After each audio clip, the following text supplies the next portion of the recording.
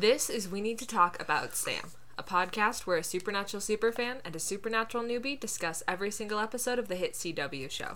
This week we'll be covering Season 2, Episode 15, Tall Tales. I'm Kenzie. I'm Haley. And we need to talk about Sam. Lady in red is dancing with me, cheek to cheek. There's nobody here. It's just you and me. It's where I wanna be, but I hardly know. This beauty by my side, I'll never forget the way you look tonight, my lady in red. I fucking love this episode. It's a good one. The original plan for tonight was to be recording a combo. That is not happening. We are not doing that. Surprise. Shocker. I know. Everyone is absolutely stunned. Alert the media. We really tried this week. It just didn't work. I even had my notes document for 216 prepared. Yeah, too. you can blame me. It's But my fault. Haley is tired and it is late. And she has work tomorrow. So we're only doing one. But it's a very good one. So there's that. I love the storytelling method of this episode with the, like, we get our cold open and then we jumped forward in time and then we get the boys explaining what happened in that week, you know? Yeah. I like that. And so let's just get right into it. So our recap, we get, I think the song is Walk Away by the James Gang. And we get our saving people, hunting things. Walk away. Hey. That's what made me think of. What? Oh. Oh. I'm like, why are you stealing my pen? I'm using that. There you go. Okay. So we get our saving people, hunting things. The boys, like, fucking around with each other, the prank war stuff, and all their, like, banter and back and forth and stuff that they do. And then we open on a college campus. I don't actually know where this is supposed to be set. I know there's, like, snow on the ground at some points during the episode. Is it a, like, official college that exists? I don't think so. Just go to the Born Or Under is it a made-up Godstein one? wiki and... It's Springfield University in Springfield, Ohio. Is that a real place? Springfield University, a real place? I would imagine so. We are not from Ohio, so no clue. Also, I'm super stuffy because allergies are bad right now. No, there is not a Springfield University in Ohio. There is a Wittenberg University. There is a Springfield, Ohio. There is a Springfield, Ohio, but the university there is Wittenberg University. And then because I'd imagine, like, that makes sense why they'd change it, because they probably, like, wouldn't be able to get the rights to the name. Like, what university is gonna let a random horror show on the WB use their name? Random what? Horror. I just heard the first half of that. A random. Oh no! I was like, what? I mean, have you seen Sam Winchester? That was really bad joke. That's been a running joke on, like, Sam fan Twitter, is that we're like, oh, Sam, he's such a baby, and then he, like, gets hurt or something. We're like, what a slut. It's a fact. That's how we are. We're really bad. So we open though on Springfield University, which is a fake university in a real town. And we're at Crawford Hall, where a professor whose name we don't ever get, I don't know what his name is like approaching the building, and he notices this beautiful young woman standing off to one side of the steps. he's like all bundled up in a coat and scarf, and she's just in a pretty, like, kind of pale pink It's dress. like a summer dress. Yeah, she looks gorgeous, but like very underdressed for the season. Yeah. And he asks if she's lost, which is a reasonable question considering she is not dressed for this weather and is on campus at night. But I don't know what he's doing. I'm assuming it's not that late in the evening. But the fact that campus is so empty, I have no idea. I don't understand what time this is supposed to be because it looks like Maybe he's like he like forgot something, maybe. or he had some last minute grading to do or something. I guess, don't know. because it looks like he's on campus really late, but also it's like wintertime, so like the sun sets at 3. Not at 3, but it sets really early. So I don't know.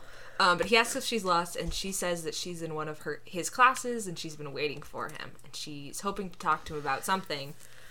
He says his office hours are Tuesday and Thursday mornings, but she's like, oh, I was really hoping I could talk to you now. And just really, like, sweet and a little flirty about it. And so he's like, because he's a fucking creep, he tells her to come up to his office, which is on the 4th floor. Once there, she admires his photo on the back of a book that he's written. And he asks, like, what she needs help with, and he asks her how, like, a specific paper is going, and she's like, well, I have a confession. I'm not actually in any of your classes. And he asks why she's here then. During our second watching it with you tonight, I realized that he is the one who opens the window, and it's like a Chekhov's pistol. You know, that's a film term, whereas if you see the gun in the drawer in Act 1, at some point in Act 2, the gun has to go off. Huh. So we see him open the window. Yeah. He has to go through the window. So she gets all, like, shy when he asks her, like, why she's here. And this is where God, this man is so full of himself. He didn't deserve to die necessarily, but, like, Very full of himself. very full of himself. He's like, I'm a bit of a celebrity. Yeah, he's like, well, what you're feeling is natural because you're young, and I'm a bit of a celebrity around here. And then he says that it would be wrong to take advantage of her because he respects her too much. And then he kisses her. Because he's a creep. Oh my god. He, like, he says deserves that to have as he's to, like, kissing her. Yeah, he's, like, right up in her face. He's like, I respect you too much. And then he kisses, like, he's, like, right there in her face. And, ugh. God, I hate men. Yeah. Well, I hate men like this. But then we get this cool, like, the camera, like, pans around them, and as it circles around the one side, we see her face, like, decaying before our eyes. It's actually, like, really well done. Yeah, it's really creepy. I'm unsure if it's... The obviously, like, the transformation part is VFX, but after it's, like, complete, like... It's gotta be I think prosthetic. it's more SFX, like, which is just the makeup. It looks really it looks well. really great. They did a really good job with this. She's like all like decayed and decomposing, and he reasonably freaks the fuck out. And then we cut. She asks him. She's like, "Oh, don't you want me anymore?" Which is very creepy. We cut back down to the stairs where the janitor is locking up Crawford Hall and heading home for the night when the body of the professor crash lands on the steps with an absolutely horrific noise. Yeah. It reminded me of, have you seen the live action Les Mis? I think we watched it together. Oh, yeah. Yeah. When, this is Les Mis spoilers. We watched it on our trip. Remember? Yeah, we showed did. me. This is Les Mis spoilers for anyone who hasn't somehow seen or read the book. But when, Inspector Javert commits suicide and jumps off the bridge in the movie, the 2012 movie, when he hits the bottom, he like hits like a retaining wall or something at the base of the bridge, like spine first, and the sound it makes is Gross. nauseating. Yeah. And this reminded me of it. It's not quite to that same level of gross, but it's still pretty bad. Oh, but this is when we get our splash screen, and we jump to 1 week later at a motel. Sam is sitting on the couch, doing research the hard way. He's got, like, a million books. I don't know where he got these from. Meanwhile, Dean is being... Probably the campus library. Probably. Dean is being... Well, how would he get them from the campus library if he's not a student? I don't know. He couldn't check them out. I'm You assuming have to be they a student to be able to check things out from the campus library? I would assume so. It's like a school library. I don't know. All of my books that I ever checked out from my campus library were under my, like, student ID. I mean, they are pretending to be students, aren't they? No, they're pretending to be reporters. Oh. And then, like, electricians or something? I don't know. That part's a little unclear. Yeah. So Sam is working his butt off trying to figure out what the fuck they're hunting. And Dean is being absolutely useless and absolutely disgusting. As usual. The mouth noises he is making during this scene gag me. Oh my god. But he's eating what looks like poutine or something similar. It's like fries and gravy, and it looks like there's like ground beef or something, or cheese. I don't know. I'm sure it tastes fantastic. But the boys, like, immediately start arguing, because Sam's like, do you have to do that on my bed? Or, you know, do you mind not doing that on my bed? And Dean's like, nah, I don't mind, and he just keeps eating. And Sam's like, well, the research would go faster if I had my computer. And he asks Dean to turn the music down, and Dean, of course, turns the music up. And I swear to God, these two are children. So Sam suggests that Dean go somewhere else, and Dean's like, well, you know what? That's a great idea. I would totally do that, except my car's fucked up. And this is, luckily for the boys, who are probably about to kill each other, Bobby arrives. Perfect timing. So it turns out they called him for help on this case, and they tell him that it's nothing like they've seen before, and he's like, well, explain what's going on. So Sam starts. He tells, this is my favorite part, is the back and forth of the storytelling. It's so good. So good. So Sam tells Bobby that he found an obituary for this professor who took a dive from a 4th-story window, as well as a campus legend that the building is haunted. And I totally didn't write compass legend in my notes. I'm assuming I typoed and it auto-corrected, because I don't know where compass came legend. From. So the boys went undercover as reporters, and we get 2 different versions of this bar scene, and the music is different in both of them. So in Sam's version, the music is Next to You by Junk Food. When we see Sam sitting at a table with a girl whose name is, she's unnamed, but I think her name's Jen, and a guy, Curtis, who will come back later. And he's asking them why they think the professor jumped, and the girl tells him that she doesn't really think it was suicide. He had a wife and a kid and kids, and his book was a really big deal. And she and Curtis kind of argue back and forth, but it comes out that there's this legend about a girl who was having an affair with a professor and killed herself when he broke things off. And she jumped out of room 669.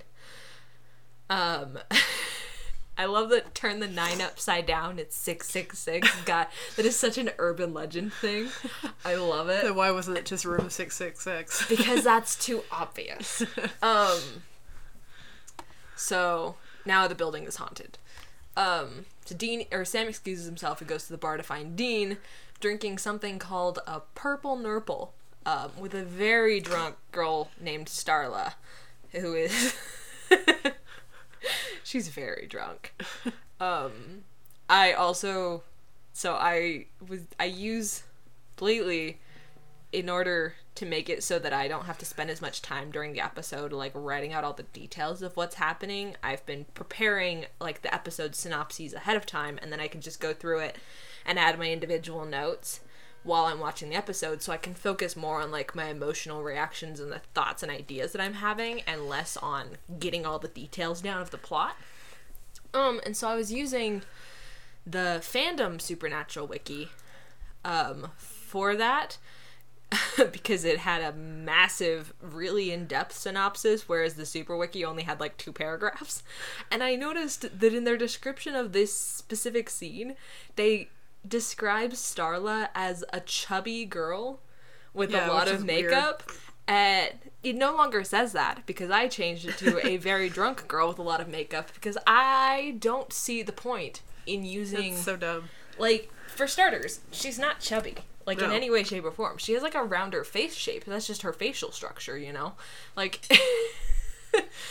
Like, but just because she's not, like, Hollywood standards of thin doesn't make her chubby. Like, she's a perfectly normal-sized woman.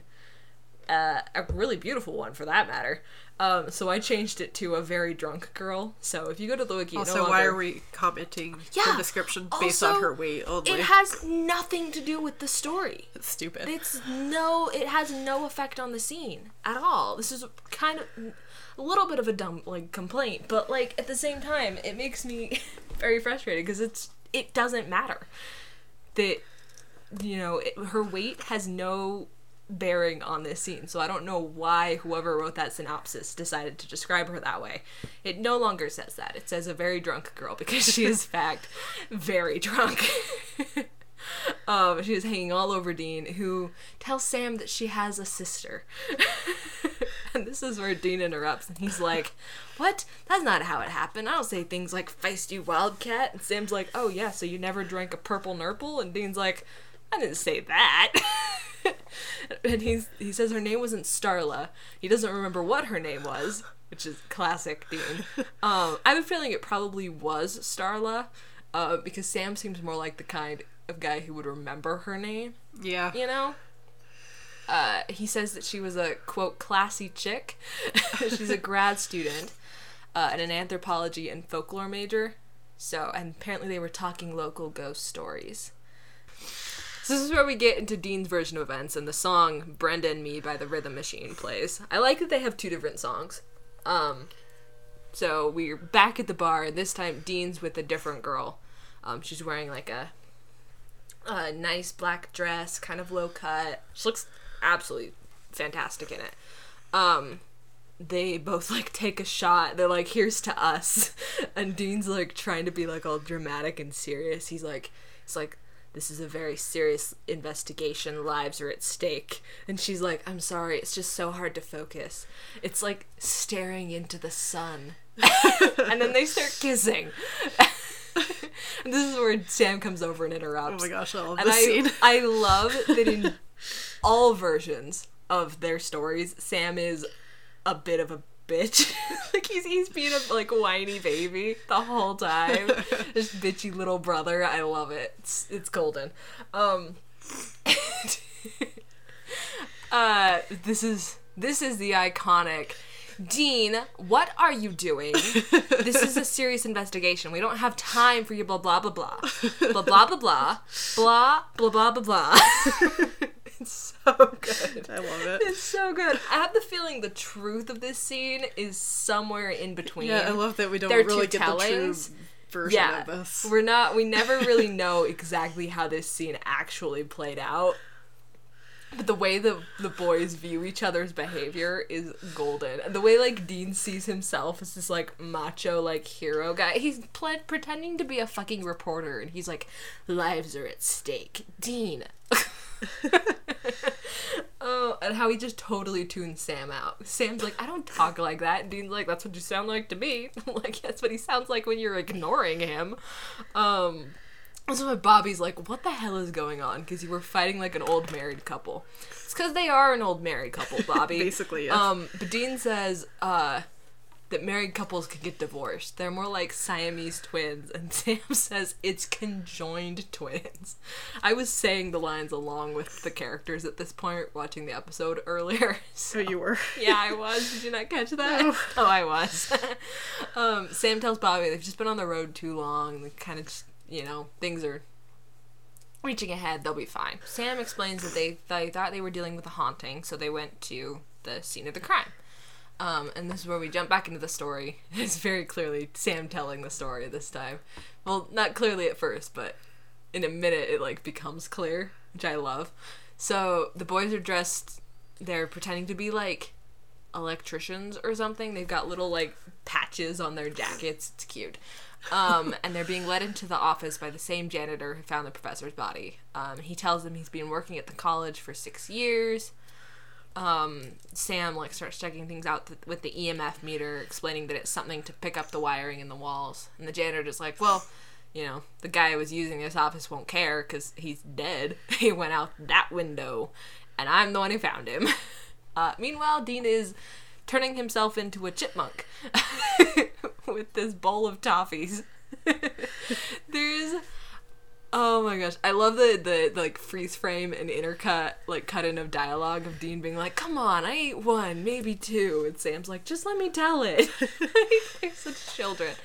I could not find the specific convention moment I'm thinking of. I think it was from one of the most recent conventions, but I'm not 100% sure, because Jensen has in fact kind of told this given this answer multiple times over the years.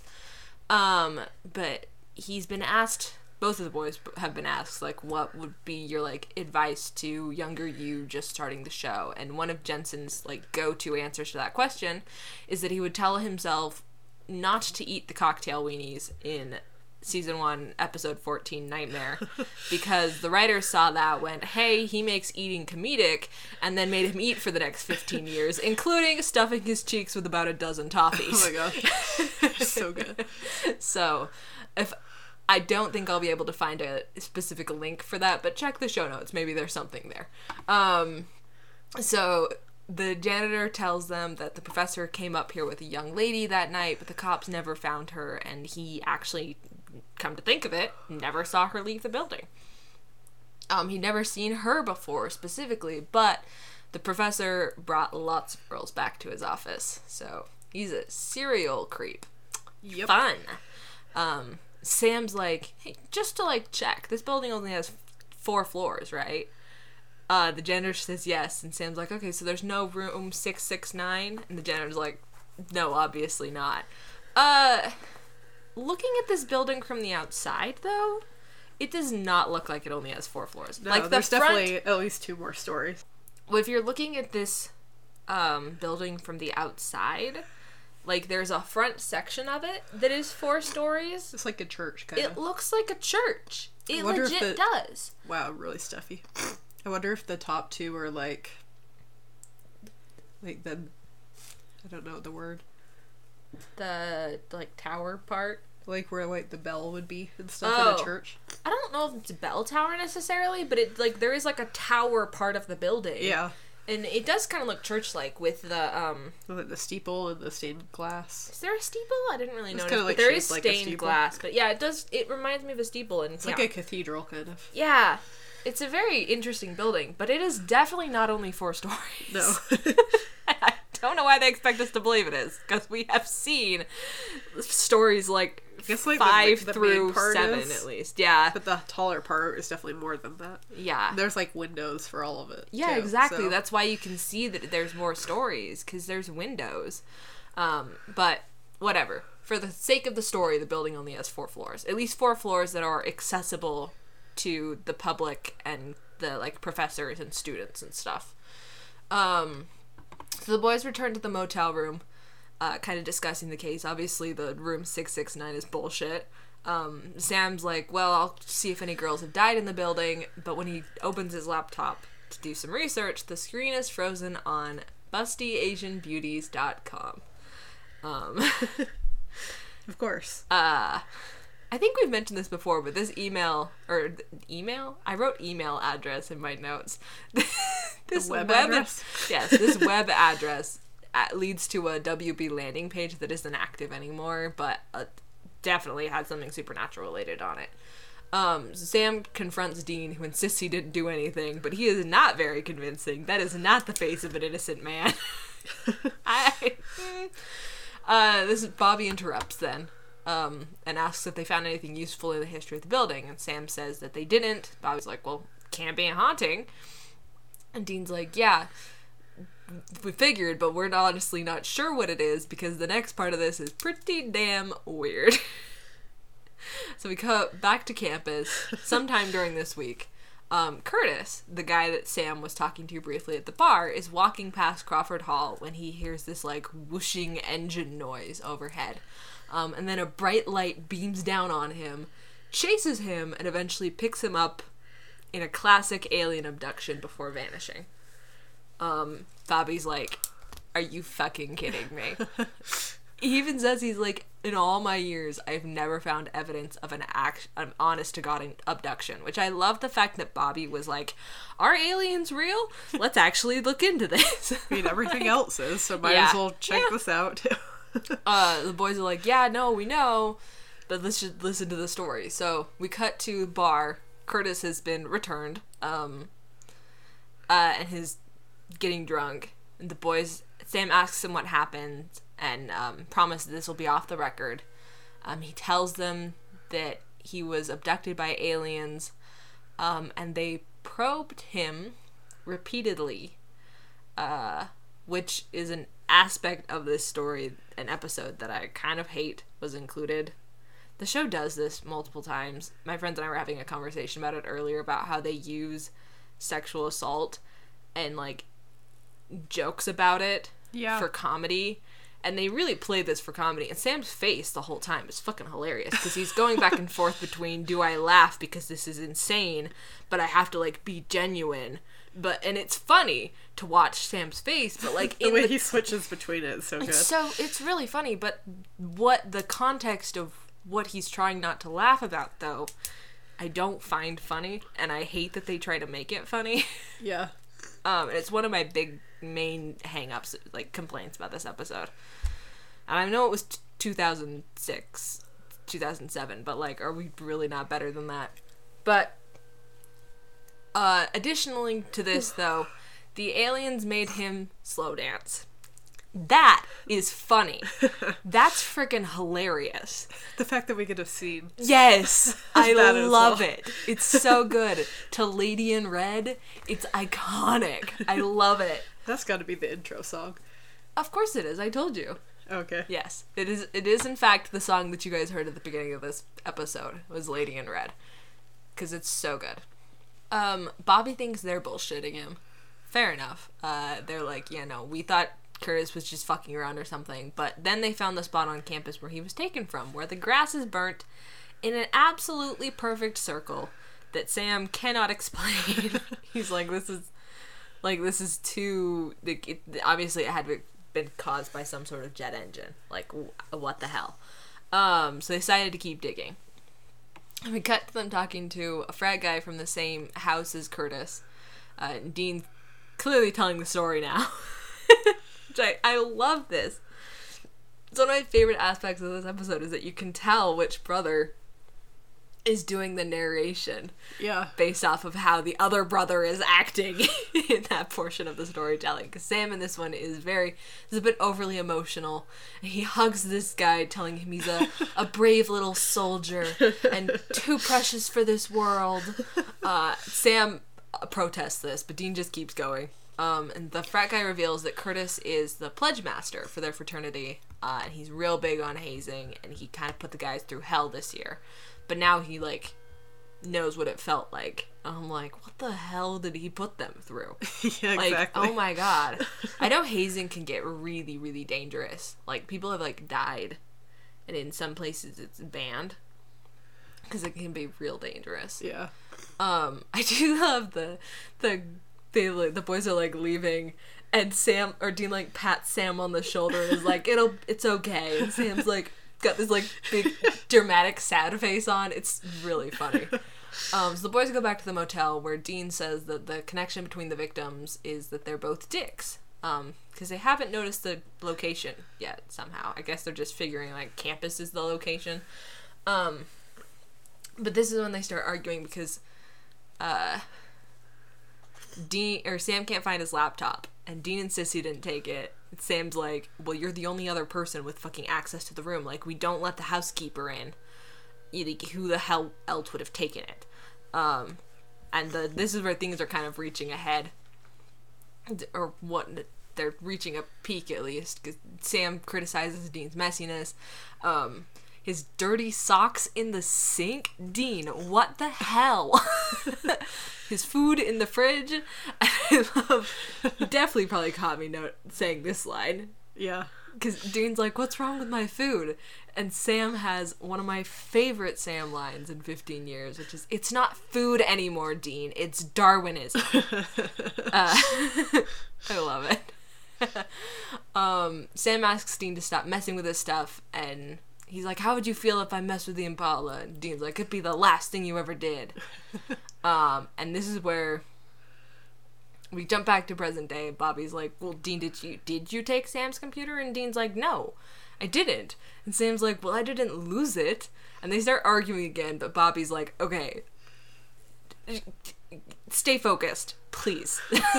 Like, Bobby's having a hard day. he is. Oh, I love Bobby. I love Bobby a lot. I love him in this episode a lot. He's real great. So Sam says that he asks them to keep going about the case, and Sam says there was another victim, a research scientist who did animal testing. We flash back to the scientist leaving Crawford Hall at night, and he sees something shiny in the sewer grate, and when he goes to investigate, he sees it's a nice watch. And he reaches down to get the watch and is attacked by something in the sewer. So, that's fun. And Sam says the cops didn't release a cause of death because they didn't know what the cause of death was. So the boys went to the morgue to investigate. And when they pull out the drawer where the body's being kept, they only find, like, a tub, like a tote with no lid covered by a cloth instead of an actual, body. Yeah. In this tub, That's so gross. it's really nasty. There's an arm, a leg, and some, guts of some kind. I don't know.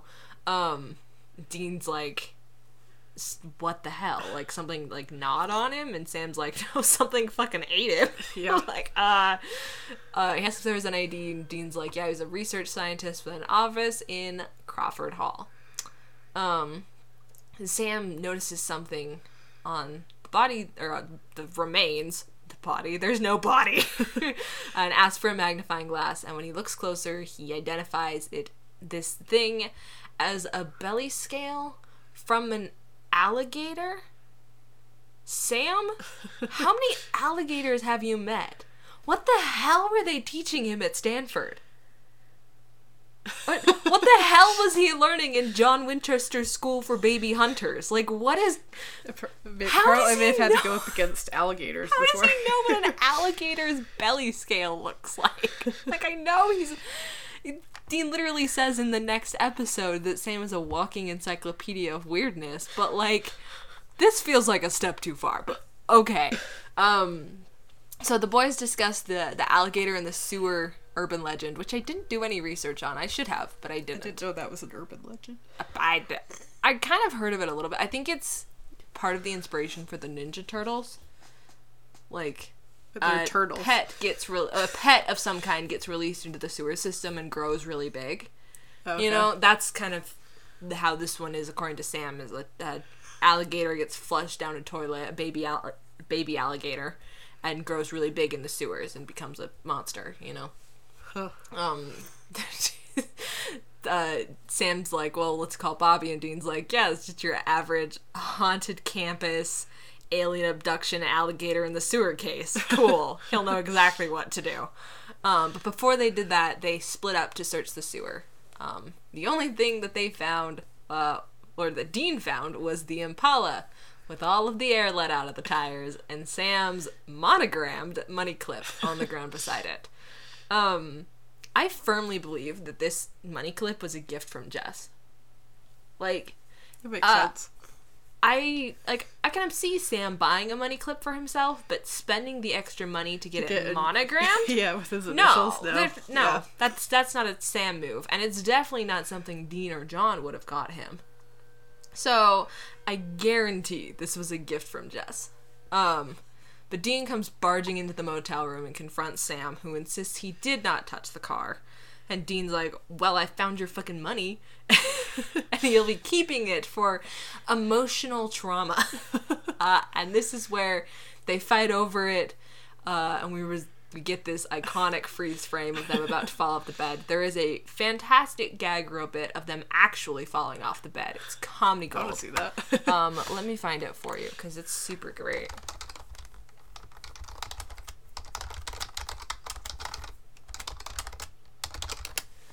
Let's see.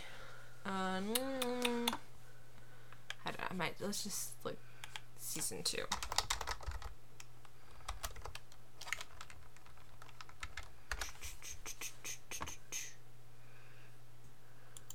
I'll find it for you. classic. They probably had a blast filming this episode. Oh, I bet they did. This seems like it was just a really fun episode. I feel to like film. all the Trickster episodes, they my have gosh. a blast filming. I need to get an ad blocker. The fact that I don't have an ad blocker is kind of How do surprising, you probably. get an ad blocker? I don't know. Have to pay for it, probably. Oh yeah, there's Sam ripping his pants open. Or Jared, he like was bent over and he. Oh, here we go. Okay. Let's go here. I don't know what Jensen's laughing over, but here you go.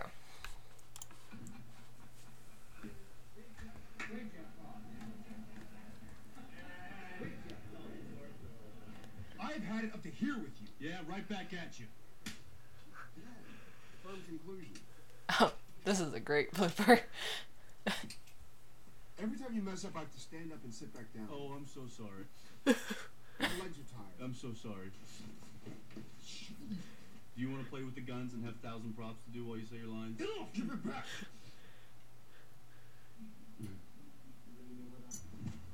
I'll kick your... Why don't you try opening up your ball? Mystic Jensen says I broke it. I love the gag reels so much, but them falling off the bed is real golden. I also have a little bit of fun for you. Do you want 1,000 props to do while you say your line? Yes. So good. But at GibCon 7, I don't remember what year that is, the very first question of Jared's panel actually asked who won the fight in Tall Tales. Jared's answer was, Sam won. Come on, I've got 3 inches on the guy.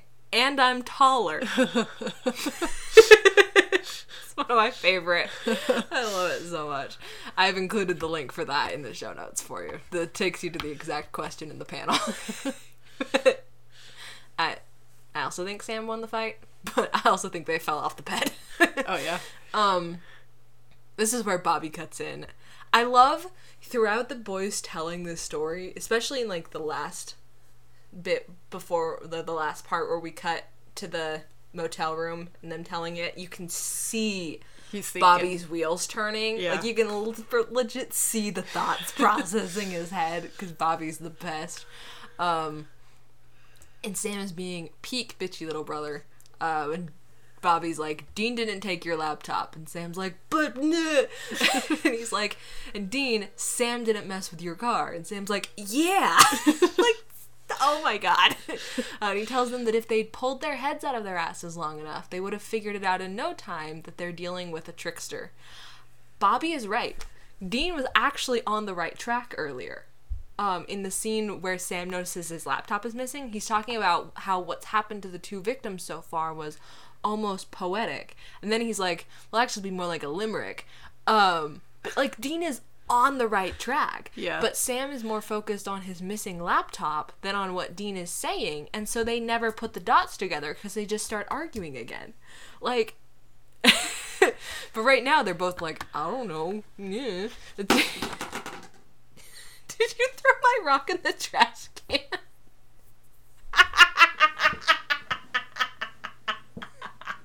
It just like Go back. flew out of her hand.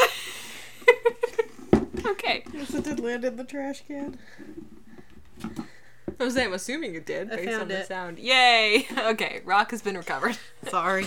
So, according to Bobby, Sam and Dean were his biggest clue for figuring out that this was a trickster, because tricksters. Tricktors.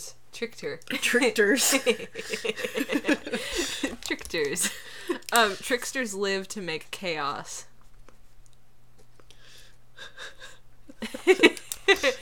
And mischief, and he's been playing them like fiddles. This is where we get a little bit into lore. So I've got some stuff from the wiki. The wiki doesn't really honestly have too much on tricksters, but they're pretty, like, iconic creatures. Basically every mythology has a trickster of some kind. I forgot to do research on this too. Yeah, it's okay. We'll let it slide.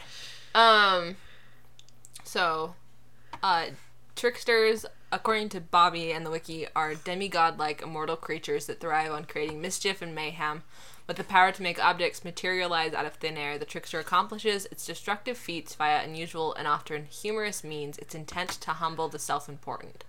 The trickster's metabolism is such that it craves sugary treats and consumes calories voraciously. To kill a trickster, one must obtain a stake dipped in the blood of its victim and plunge it into the creature's heart. Famous tricksters include Loki of Scandinavian myth and Anasazi of West Africa. Or Anasazi and Anansi. Wow, I can't. My brain just filled in a bunch of non-existent letters. God, sorry. They totally skip over the whole steak thing in this episode. Yeah, like, they Bobby, don't they never explain it. Or I didn't like realize what it was the dipped blood in is. the blood of the I victims. didn't know just that thought it was either. like a wooden steak. I wonder. I have no idea where that information could have come from. So, depending on the mythology in question, these characters serve a variety of functions. Some, especially the mortal ones, limit themselves to pranks, but most play crucial roles in the creation, destruction, or functioning of the universe. A defining characteristic of trickster figures is their ability to cross boundaries, any boundaries. Several First Nations myth cycles attribute the creation of the universe itself to the trickster raven, which is Inuit stories, or the coyote, which is Chinook. Loki in Norse myth will lead the forces of chaos and Ragnarok, the Norse end of times. The best known and probably most benevolent? I am struggling tonight. Benevolent trickster figure in world myth is the Greek god Hermes, who serves not just as a messenger, but also as a guide for the newly dead, getting their souls safely to the underworld. Interestingly, Hermes was often given gifts and offerings of honey and other sweet foods, and is often depicted in Greek comedy as having a sweet tooth. It's difficult or impossible to kill tricksters. Even the mortal ones, like Sisyphus or Reynard the Fox, have a talent for cheating death, and certainly no consistent method of doing so. In the case of those who are full-blown gods, it is inadvisable to even try. Well, the boys try. Spoilers, they fail. So, the tricksters target people that they think need to be knocked down a peg, usually with a deadly sense of humor. And they usually look human. And this is where it clicks, and Dean's like, who do we know who has been at ground zero the whole time? And we cut to a kind of like diner-style apartment. It made me think kind of like 50s diner a little bit, with the like vinyl, like weird chairs, and it's an interesting blend of styles. It's honestly kind of a cool set. Someone in an armchair is looking at Weekly World News headlines, and he comes across one about a cannibal murdering a family with a chainsaw. I didn't catch that earlier. That's where Yeah. the chainsaw comes Yep, from. that's where he gets all his I saw his the best alligator ideas. one, and The alien. Yeah, the the first alien one is one, a slow yeah. dancing alien. Yeah. And he laughs over it as he's revealed to be the janitor. He calls over his dog, who is cute. unnamed and very cute. I think he's a Jack Russell Terrier. Yeah, he looks He's like very one. cute. And asks if the dog's hungry, and then he walks over to the kitchen table where there's like a bunch of food laid out in an elaborate setup on these silver displays and stuff. This table is very diner too, like the aluminum like ridged edging around it and stuff. Yeah. Excellent attention to detail. But he decides something's missing, and two beautiful, scantily clad women appear to feed him food. This is the same women who make an appearance in the auditorium scene in a minute, and they are this is my other main complaint with this episode, which is the way that it treats women. They are nothing more than objects. Yeah. They have no personality. Even the one that Dean flirts with at the bar, the Starla and the other girl. I say, to be fair, these ones aren't real women. Yes. Right? They're But just also, a creation of. on the other hand, that kind of makes it worse a Yeah. little bit. Like, he literally just made these women to But be I guess what he does objects of his create is kind desire. of real, right? 'Cause Yeah, it still has like an exactly. effect on the environment. I don't Yeah, it just know. I don't rubs me understand the wrong logic way. of tricksters magic, but Yeah, this whole bit bothers me. Same when we see them later on the stage. But so we cut to the next day where Sam and Dean are meeting up with the janitors. He's like, I realized, I was like, I was like, how did Sam know where to go to, like, look at the janitor's locker? And then I realized in this watch through that they literally are, like, the guy's, like, locking up the room with the lockers when they meet up with him in this scene. I was like, oh, okay, that explains it. Because I was like, where the fuck did Sam find this place? But so they meet up with the janitor. They say they have some offices on the 3rd floor that they have to check. And they're on their way up when Sam stops and says he forgot something in the truck, and sends them on. And he fakes going outside, something I'd never actually noticed until not this last watch through, but the one before that. I thought, for some reason, I always thought he went to go actually get something from the trunk of the car, but he, which I don't know where I got that idea from, probably because I didn't see the like box that he's carrying. But he, like, opens the door and then lets it close again as he runs back downstairs to the locker room, where in one of the lockers he finds an edition of Weekly World News with a UFO on the cover. So Why are they checking the locker? Just to make sure it's actually that guy? looking for evidence to, Okay. make sure it's actually him. If you drop that rock again. You'll do what? I'll tickle you. Oh. So we cut to a little later. The boys are leaving Crawford Hall and they're arguing very awkwardly over whether or not the janitor is the trickster for sure. While the janitor watches from a window. And I realized, like, this scene has always felt a little bit weird to me, and I think it's supposed to feel weird to those of us who know the boys and know what one of their fights actually They're looks clearly like. trying to cause a scene. It's very scripted, kind of awkward pauses. They're very much trying to draw the trickster's attention to them. Sam says that reading Weekly World News doesn't make him a trickster, and he's like, you read Weekly World News, which I could totally see Dean doing. And he didn't find any candy in the locker. Dean's like, well, you probably missed it. And Sam's like, I don't miss things. And Dean's like, oh yeah, I forgot, you're Mr. Perfect. Which is actually a line that Dean said earlier in their conversation with Bobby. Because when Sam said that he doesn't lose things, and Dean's like, yeah, because you're Mr. Perfect. So Sam leaves in a huff and tells Dean to keep an eye on a janitor, but, like, wait until Sam gets back. Because he's going to go check out the guy's apartment. We cut to nighttime, which, for all we know, is, like, 3 hours from now. I like it's that they winter. don't, like, show that them causing a fight was, like, part of their plan. Yeah. Because we have been watching them fight throughout the episode. But, like, you get to this part, and you can tell it's scripted, like you said, based on how we know them to fight. But it's not, like, spelled out for us. Yes. I love the ellipses. We don't get to see this is the plan scene. Yeah. It's very good storytelling. It's really Very good. well done.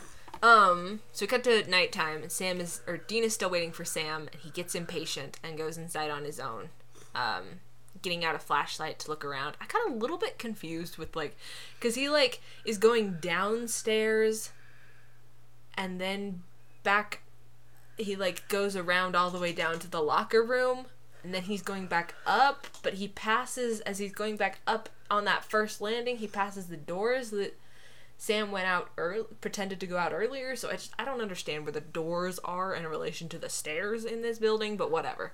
But he hears music coming from, I call it an auditorium, but I think it's actually just a really big classroom. I thought it was an you know, auditorium, too. You know, like the classroom building on campus? Have you been in that? Maybe? It's the building that's the furthest north on campus, on, like, the lake side of campus, just literally right next to the library. I think they Like, you go, might have just barely built that. you go liberal arts, library, classroom building, and the classroom building has a bunch of, like, normal sized classrooms, but along one side it's got a bunch of these big auditorium classrooms. Yeah, I with think the they stage. just had barely They can built that. seat, like, 150 kids. Huh. Kids, college students. So I think that's what this is. But Dean comes into the auditorium, Can't Get Enough of Your Love, Baby Can't Get Enough of Your Love, Babe by Barry White is playing as he enters to find the same two women from the trickster's apartment, on a big quite comfy looking bed on stage. He walks all the way down to the stage, and one of them says that they've been waiting for him. Dean's like, oh, I know you're not real. And she's like, well, it'll feel real. Definitely feels real when she's beating the crap out of him in about 10 seconds. But, you know, Dean's brain is shutting down. He's like, I love this. I think I've talked about this before. This is one of my, like, favorite kind of aspects of Dean Winchester, is that for someone with such a cocky attitude, he sure gets shy when pretty women take the initiative and, like, actively show, like, attention to him and interest in him. It's really cute. It's more of his, because he puts on this cocky attitude of, like, oh, I'm, you know, I've got all this confidence in myself and stuff, but actually he's really self-conscious and unsure of himself, and so I feel like he doesn't expect women to actually be interested in him if he's not, like, being the assertive one. So when women are assertive and interested in him, he doesn't know how to handle it, and his brain is shutting down. But this is, he's also very clearly a bit bummed out about having to pass up on this, but I'm glad that he does pass up on it. But this is where the trickster reveals himself, and this is another one of the things about this that I don't like, because he says that the women are a peace offering. That they're, I mean, yeah, he made them out of thin air, but, like, they're literally nothing to him. yeah. It icks me out. But the trickster says he's run into hunters before, so he recognized Sam and Dean's type, but he likes them. He wants to make a deal. Dean gets to treat himself to some fun, and the trickster gets out of town. And Dean's like, you know, I like your style, the slow dancing alien, it's a good one, but can't let you get away with hurting people. The trickster's like, oh, that's really disappointing, but you shouldn't have come alone, which is when Sam and Bobby reveal themselves. I'm imagining that the plan was that Dean waits until campus has kind of cleared out for the day, and then him going in was a signal for Sam and Bobby to drive up and leave the Impala parked in front of the steps and then come in, you know? This is where we learn that the argument on the stairs was in fact a trick, and Dean pulls out a stake with blood on it, and the trickster's like, well, that's real smart of you, but here's a real trick, and conjures up a guy with a chainsaw to attack Sam and Bobby. And Dean tries to stab the trickster, but is grabbed by one of the women, and they just like bounce him back and forth, kicking his ass. She-Hulk. Holy cow. Oh my gosh. Yeah. I can in fact appreciate some gorgeous badass ladies kicking butt. It's the best thing they get to do this whole episode is throw Dean across the stage. It's pretty golden. Also, Bobby tries to stop a chainsaw with a wooden stake. I don't know what the thought process was for that. That's what chainsaws are for.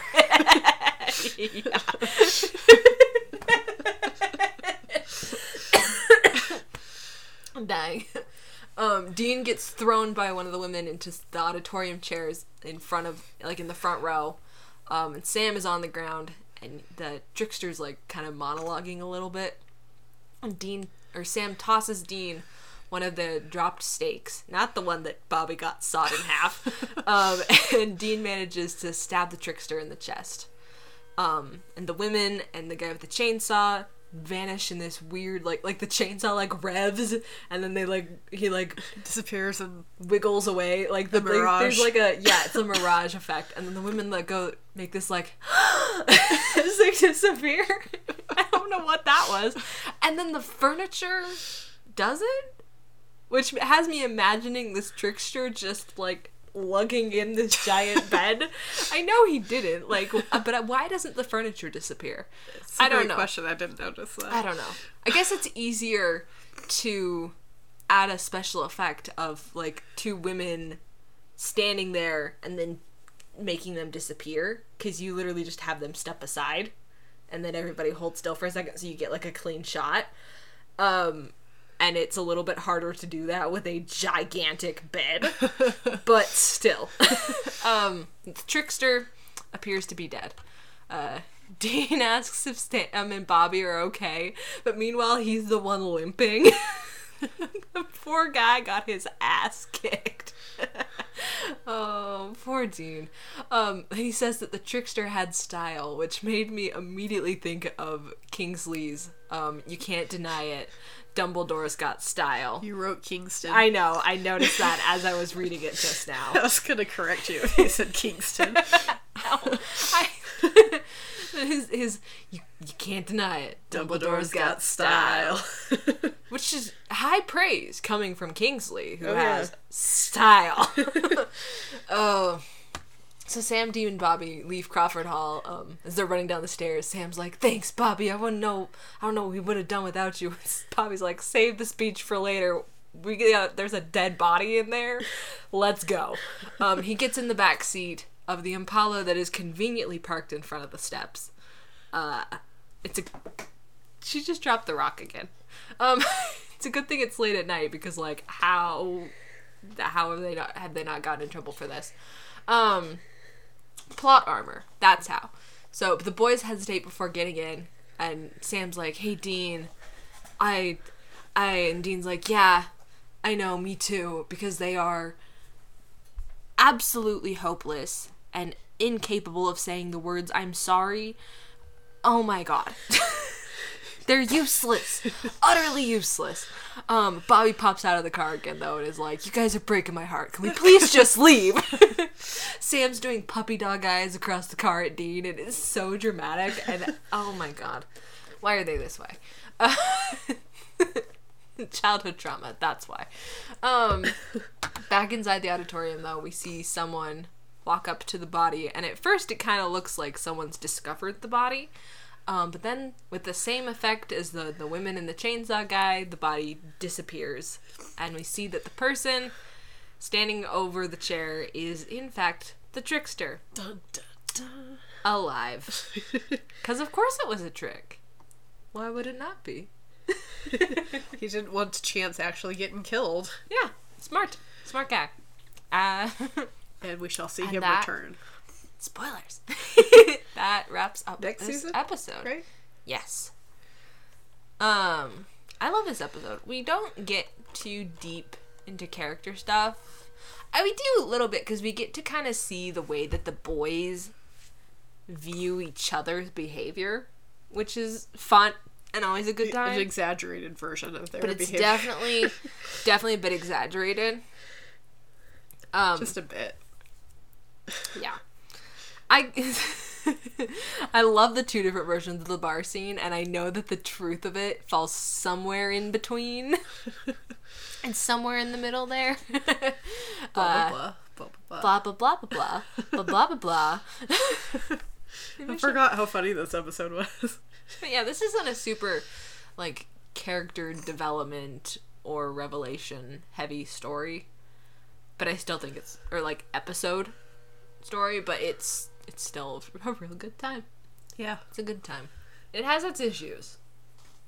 It has its kind of big issues, actually, to be honest, but it's nothing that we could change now, obviously. It's overall But this pretty is fun. still in general, this episode's a good time to watch. So, and I think that's it for this episode. Next week, we are for certain covering Season 2, Episode 16, Roadkill. Yeah. And I am super fucking hyped, because I really love this episode. It's a good episode. Season 2 in general, it's just full of great episodes. Great Yeah. standalone episodes, and great, like, meta-plot episodes, too. I love it. So, but yeah, that is it for this episode, I do believe. I think I said the word episode, like, 6 times in the last sentence. Thank you guys so much for listening. If you like what you heard, please subscribe to us on your favorite podcast app so you can stay up to date and not miss an episode. We're on Apple Podcasts, Stitcher, Spotify, all those fun places. Please rate and review the podcast on iTunes. It really helps the algorithm, and if possible, tell your favorite and fellow Supernatural fans about us. Just your favorites. Just your favorites. If you- Also, Spotify Wrapped just came out.